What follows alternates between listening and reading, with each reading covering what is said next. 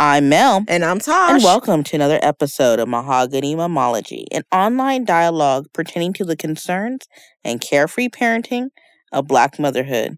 Look, y'all, Valentine's Day, anniversary, Mother's Day, birthday, you know what, baby shower, whatever you need to do to get a gift. I'm telling you, like, look, I got the mug. I have the mug and I have the shirt. Tosh, I know you got the shirt. And the mug, actually. Oh, and Tosh got the mug, too. The big kind. Oh, she got the 15-ouncer. Yes. So what you need to do is go ahead and go online and get your shirt and a mug. Get 3, 4, 5, whatever it takes. You know, you will have all of your Christmas gifts done, all the gift giving you done for the year. Join us on our website, mahoganymomology.com. And now, on to the show. All right. Menopause affects all women regardless of race or socioeconomic background. However, recent studies have shown the experience of menopause is different among racial groups. African Americans have more estrogen-related symptoms, hot flashes, night sweats, vaginal dryness, urine leakage, etc., than all other ethnic groups. Additionally, African Americans are less likely to have somatic symptoms such as headaches, difficulty sleeping, heart racing, stiffness, soreness in joints than all other ethnic groups.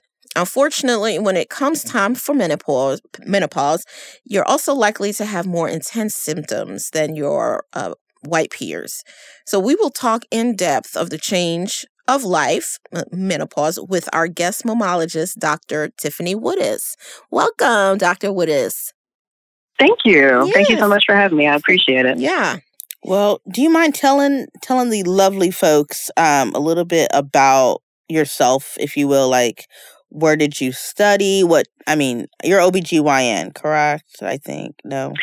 Yes. Okay. Yes, I am an OBGYN. I'm a country girl from Arkansas, and I was born and raised there. I was a preacher's kid and went all the way through school there, including medical school at the University of Arkansas. Oh. And then when I graduated from medical school, I came here for residency at UT Southwestern Parkland Memorial Hospital in obstetrics and gynecology. To finish my specialized training in OB-GYN during that time period and stayed on as faculty at the medical school. So I was an assistant professor in obstetrics and gynecology and maternal fetal medicine, which is high-risk OB, for approaching 10 years. And then I stepped away from that position in January of 2019 to do what's called become a hospitalist. And so in the interim of all of this training, I got married to my husband of now 9 years and had 3 littles. So I have a kindergarten and 3-year-old twins. And so life was crazy, hectic, but beautiful. But I just got to the point where I needed to take a breath. So I stepped away from my clinic practice and became a hospitalist, which means that I do anything related to OB-GYN that needs to happen in the hospital. I just don't have a clinic that a person can come to and be seen for an appointment. Oh, okay. I like how she said stepped away, like she backed down her hours or something. And she's like, oh yeah, I'm still a doctor. I'm a hospitalist. I'm like, oh. Yeah. Mm-hmm. Yeah, it just gives me more control of my schedule. So okay. It's shift work, so I know when I'm there, I can be in at 150%, and when I'm at home, my time is protected. Awesome. Yeah, whereas being in the clinic is just constant, nonstop, on call, always something on your plate. So it just provided me a little bit more balance, and I've been doing that for the past year. Nice. Yeah. Well, we're gonna dive into this thing called menopause. Yeah. I know it's a thing. It's a real thing. It is a thing. Gosh. And so, why are women getting menopause at a younger age?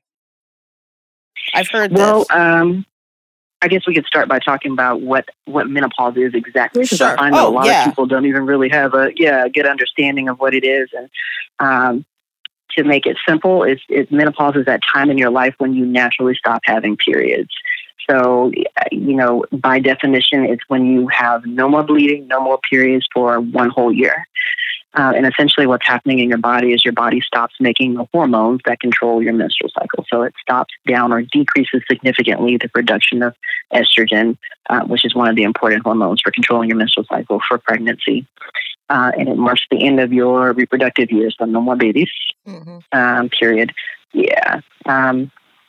The average age of menopause is 51, but you're right, there are some studies that show that African American women do tend to experience menopausal symptoms earlier than our white counterparts.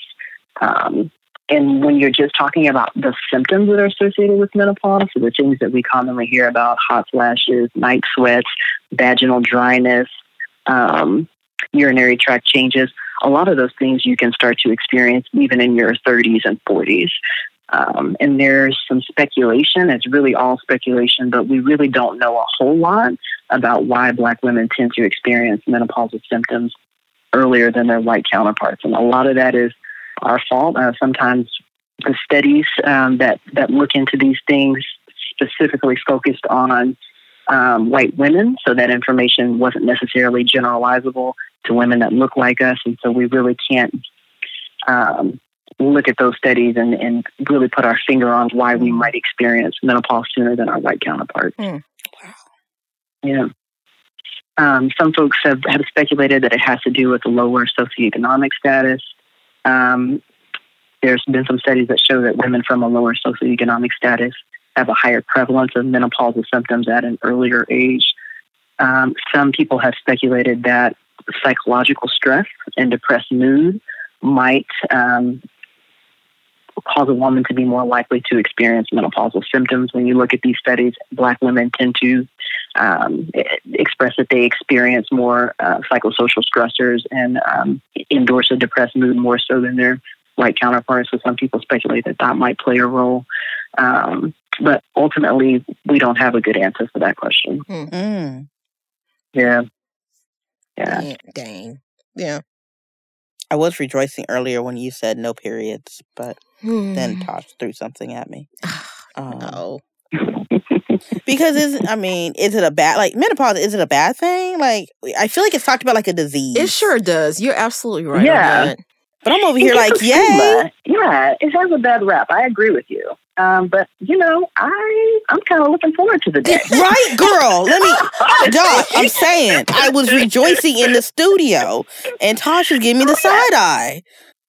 Oh, yeah. So I'm looking forward to the day. It has to do with your perspective. If you are in a supportive relationship and you felt like you have accomplish some of your life goals. If you feel like you are comfortable with your family and you feel like your family is complete, so to speak, you're not in a situation where you're grieving your fertility, then I think that you're probably more likely to welcome that transition. But if you feel like some of your life goals, your personal goals may have gone unfulfilled, then it might be a sour thing to you.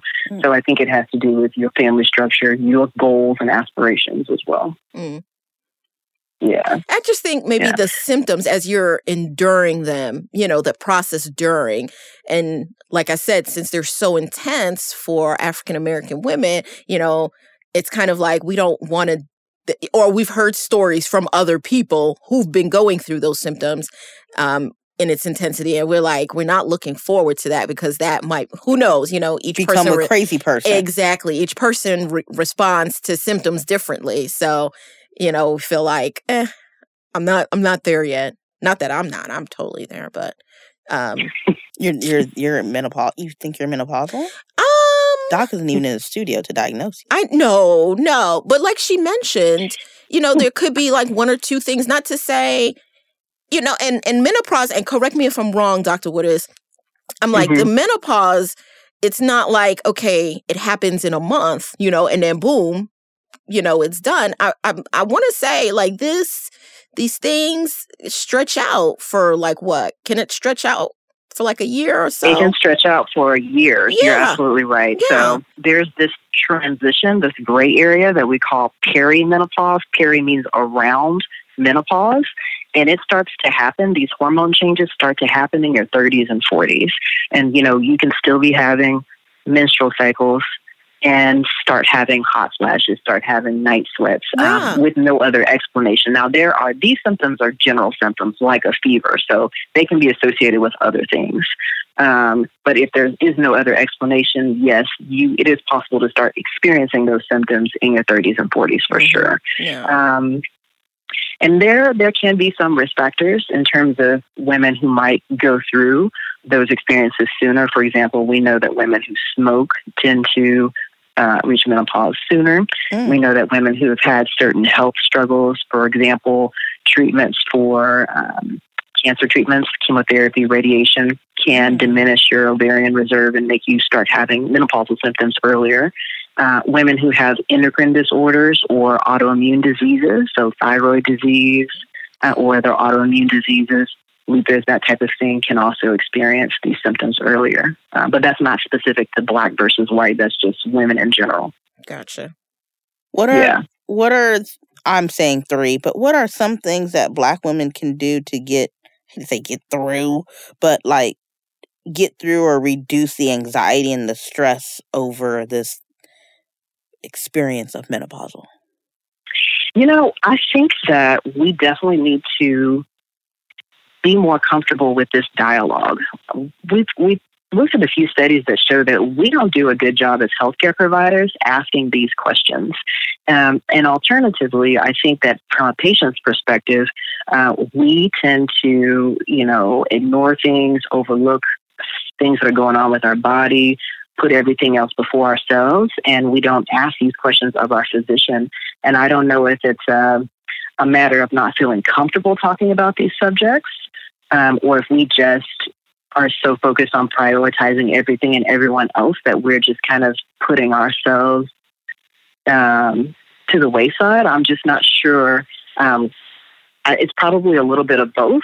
We probably, as physicians, need to make sure that we are asking these questions and not making assumptions. And then as patients, we probably need to make sure that we are going to get our information from reputable sources. There's been some studies that show that when you look at where women are getting their healthcare information, particularly on the subject of menopause, that white women tend to get their information from media, from magazines, from television, and Black women tend to, really rely on the information that they get from older ladies and their families, from their family members versus a healthcare provider. So I think we probably need to start by educating ourselves. I think that we just need to do a better job with our communication on both sides, both the patient and the physician.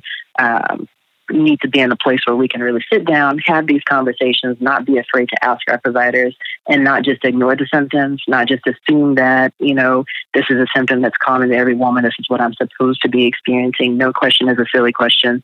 I never want you to leave my clinic and not have a good understanding or not feel like all of your needs have been addressed. So definitely more communication is one really good thing that we can do. Cool. What questions should doctors be asking their patients? Right. It's important to make sure that we're taking a thorough menstrual history from our patients, especially from an OB-GYN, but your family physician, your internal medicine physician as well should be asking these questions. I try to make sure I'm getting a broad range or perspective on women's health when I'm seeing a patient in my office, because for women, a lot of times the only doctor we see consistently is our OB-GYN. A lot of times our OB-GYN has to step into the role of being your primary care physician as well. So we really need to make sure that we're taking a good menstrual history and looking for signs and symptoms that might indicate that a woman is approaching menopause. So for example, as you're getting closer to menopause, you start to experience a lot more menstrual irregularity. You go from what we would consider a normal cycle, which would be 25 to 35 days in interval, to maybe a shorter cycle or even longer intervals where you're going every other month, every couple of months in between your cycles. And along with that come some of those symptoms. So really making sure that we're taking a good menstrual history and then taking it a step further, because these symptoms are not necessarily problematic unless they are bothersome to the woman. So really trying to assess how bothersome is it to you, because this is the hot flashes and the night sweats are not necessarily something that need medical treatment. So we talk about hormone replacement therapy. That's not necessarily a given that everyone needs that unless it's extremely bothersome to the woman. Are your symptoms so disruptive that you are up all night, not getting any rest, and then you can't function the next day? So you're not doing well on your job. Your interpersonal relationships are suffering because you're not resting.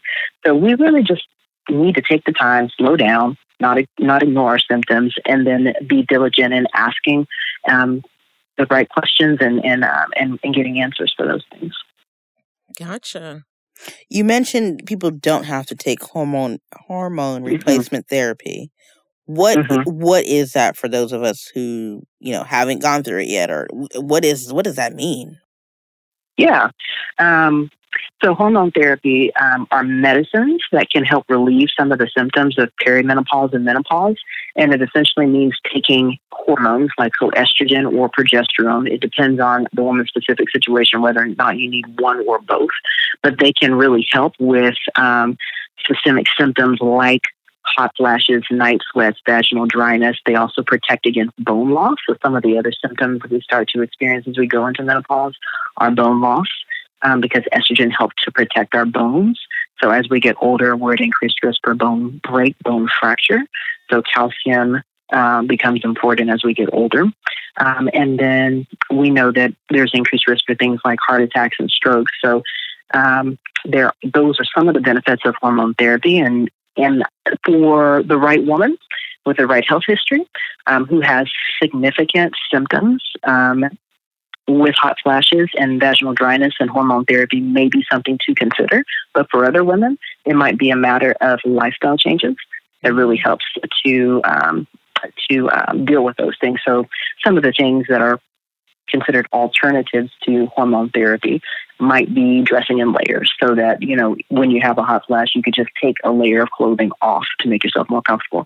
Sleeping under a fan, keeping a cool compact with you, drinking cold drinks, exercising can help with some of these symptoms. Modifying your diet. So sometimes spicy foods can elicit more hot flashes. Some people look for more natural alternatives with spicy foods. Yeah. You just totally hurt my feelings. Mine too. Yeah.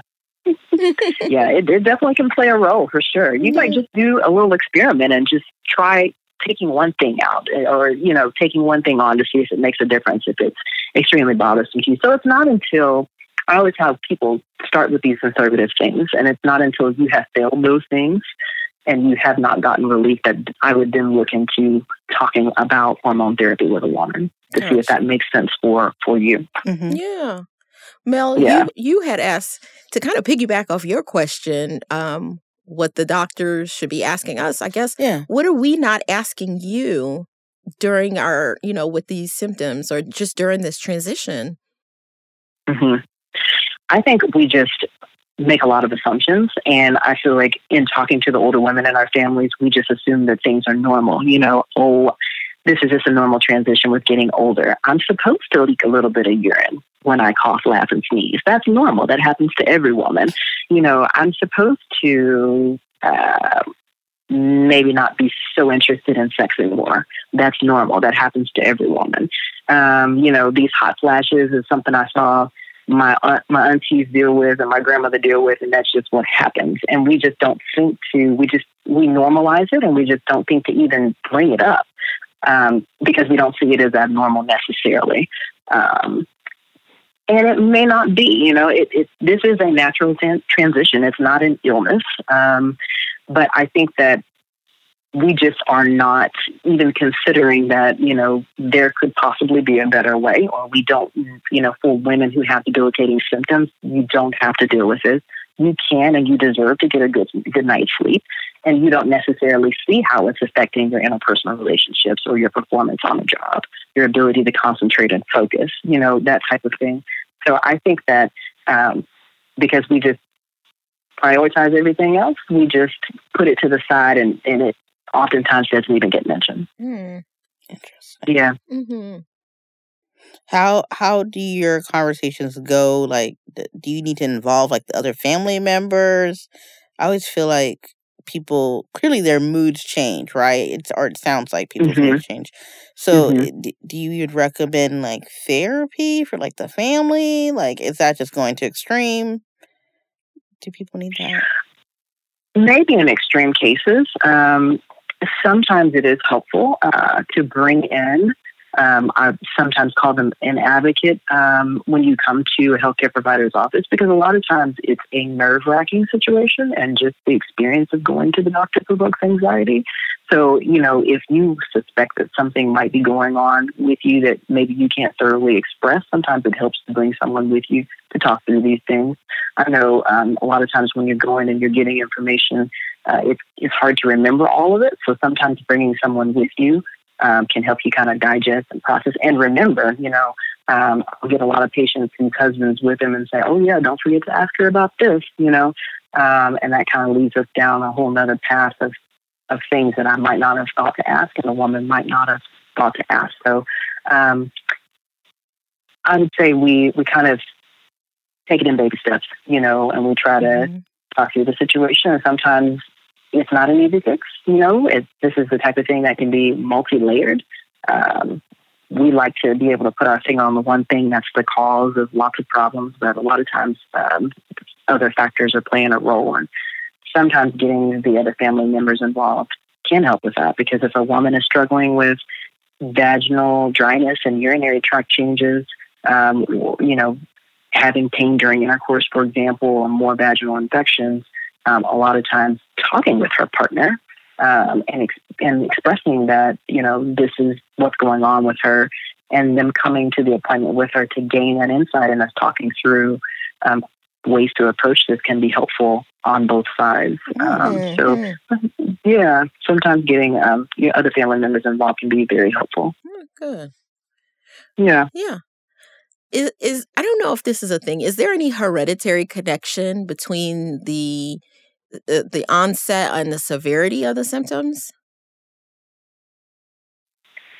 I think in general, anything that runs in your family, you're at increased risk for sure. The average age of menopause is 51. But looking at if you have older sisters or if when your mother went through menopause, that's a better guide for you.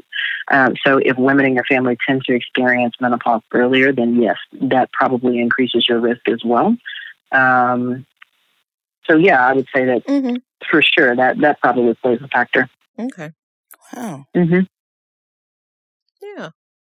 Yeah. I mean, you really have to know your family history. You really have to have that conversation. And why you roll your eyes? I'm just saying just reiterating what the people need to know. It's very important. It's very important. We do, in our community, historically do a very bad job about passing down that history and talking through those things. We really do. What are some things that people could do? Like, do you recommend because I've noticed that churches are getting more involved in prostate cancer and breast cancer, right? So do you recommend churches do small groups or health committees? What do you suggest? Health? Yeah. What? I think that's a good place to have these conversations, especially among women's groups, so that we can be better prepared, and also making sure that we're arming ourselves with adequate information. Perhaps having speakers come and participate. That can definitely be an opportunity for us to get information out to women and make sure that we're reaching a lot of women and giving reliable sources of information and not just kind of hearsay. I think that would be a good idea. Okay. Yeah. Are there in terms of, you kind of mentioned resources and whatnot, if say there's not an available doctor who can come and speak to a women's group, are there certain books or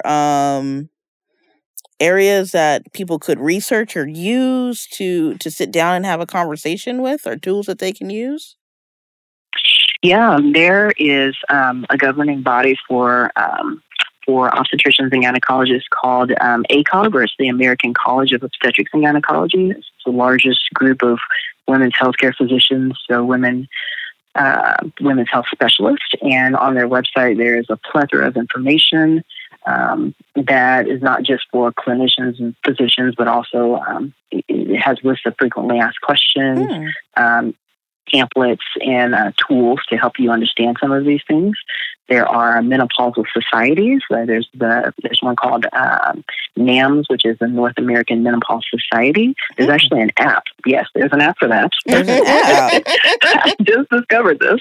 But there is an app on your smartphone where you can also get more information about this as well. Just downloaded it the other day. In fact, so they also are a very reliable source of information, of accurate information in regards to menopause. So, yeah. What's that app called, Doc?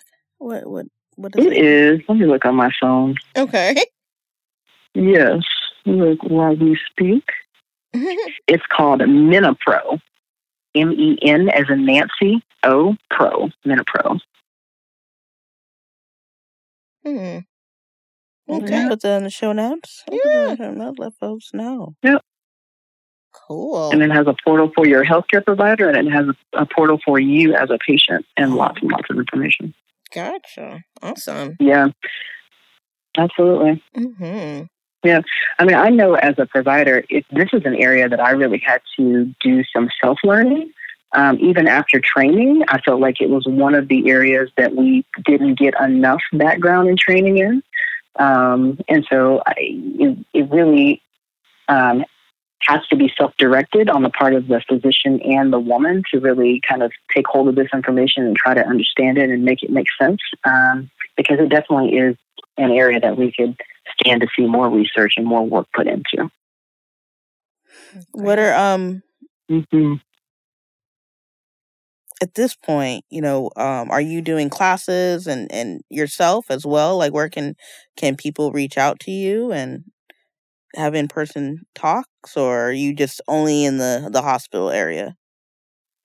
Well, this schedule has afforded me to be much more available to doing things like this. So thank you again. And so I definitely am open to and do, school health fairs or career day talks, and I've spoken at local churches.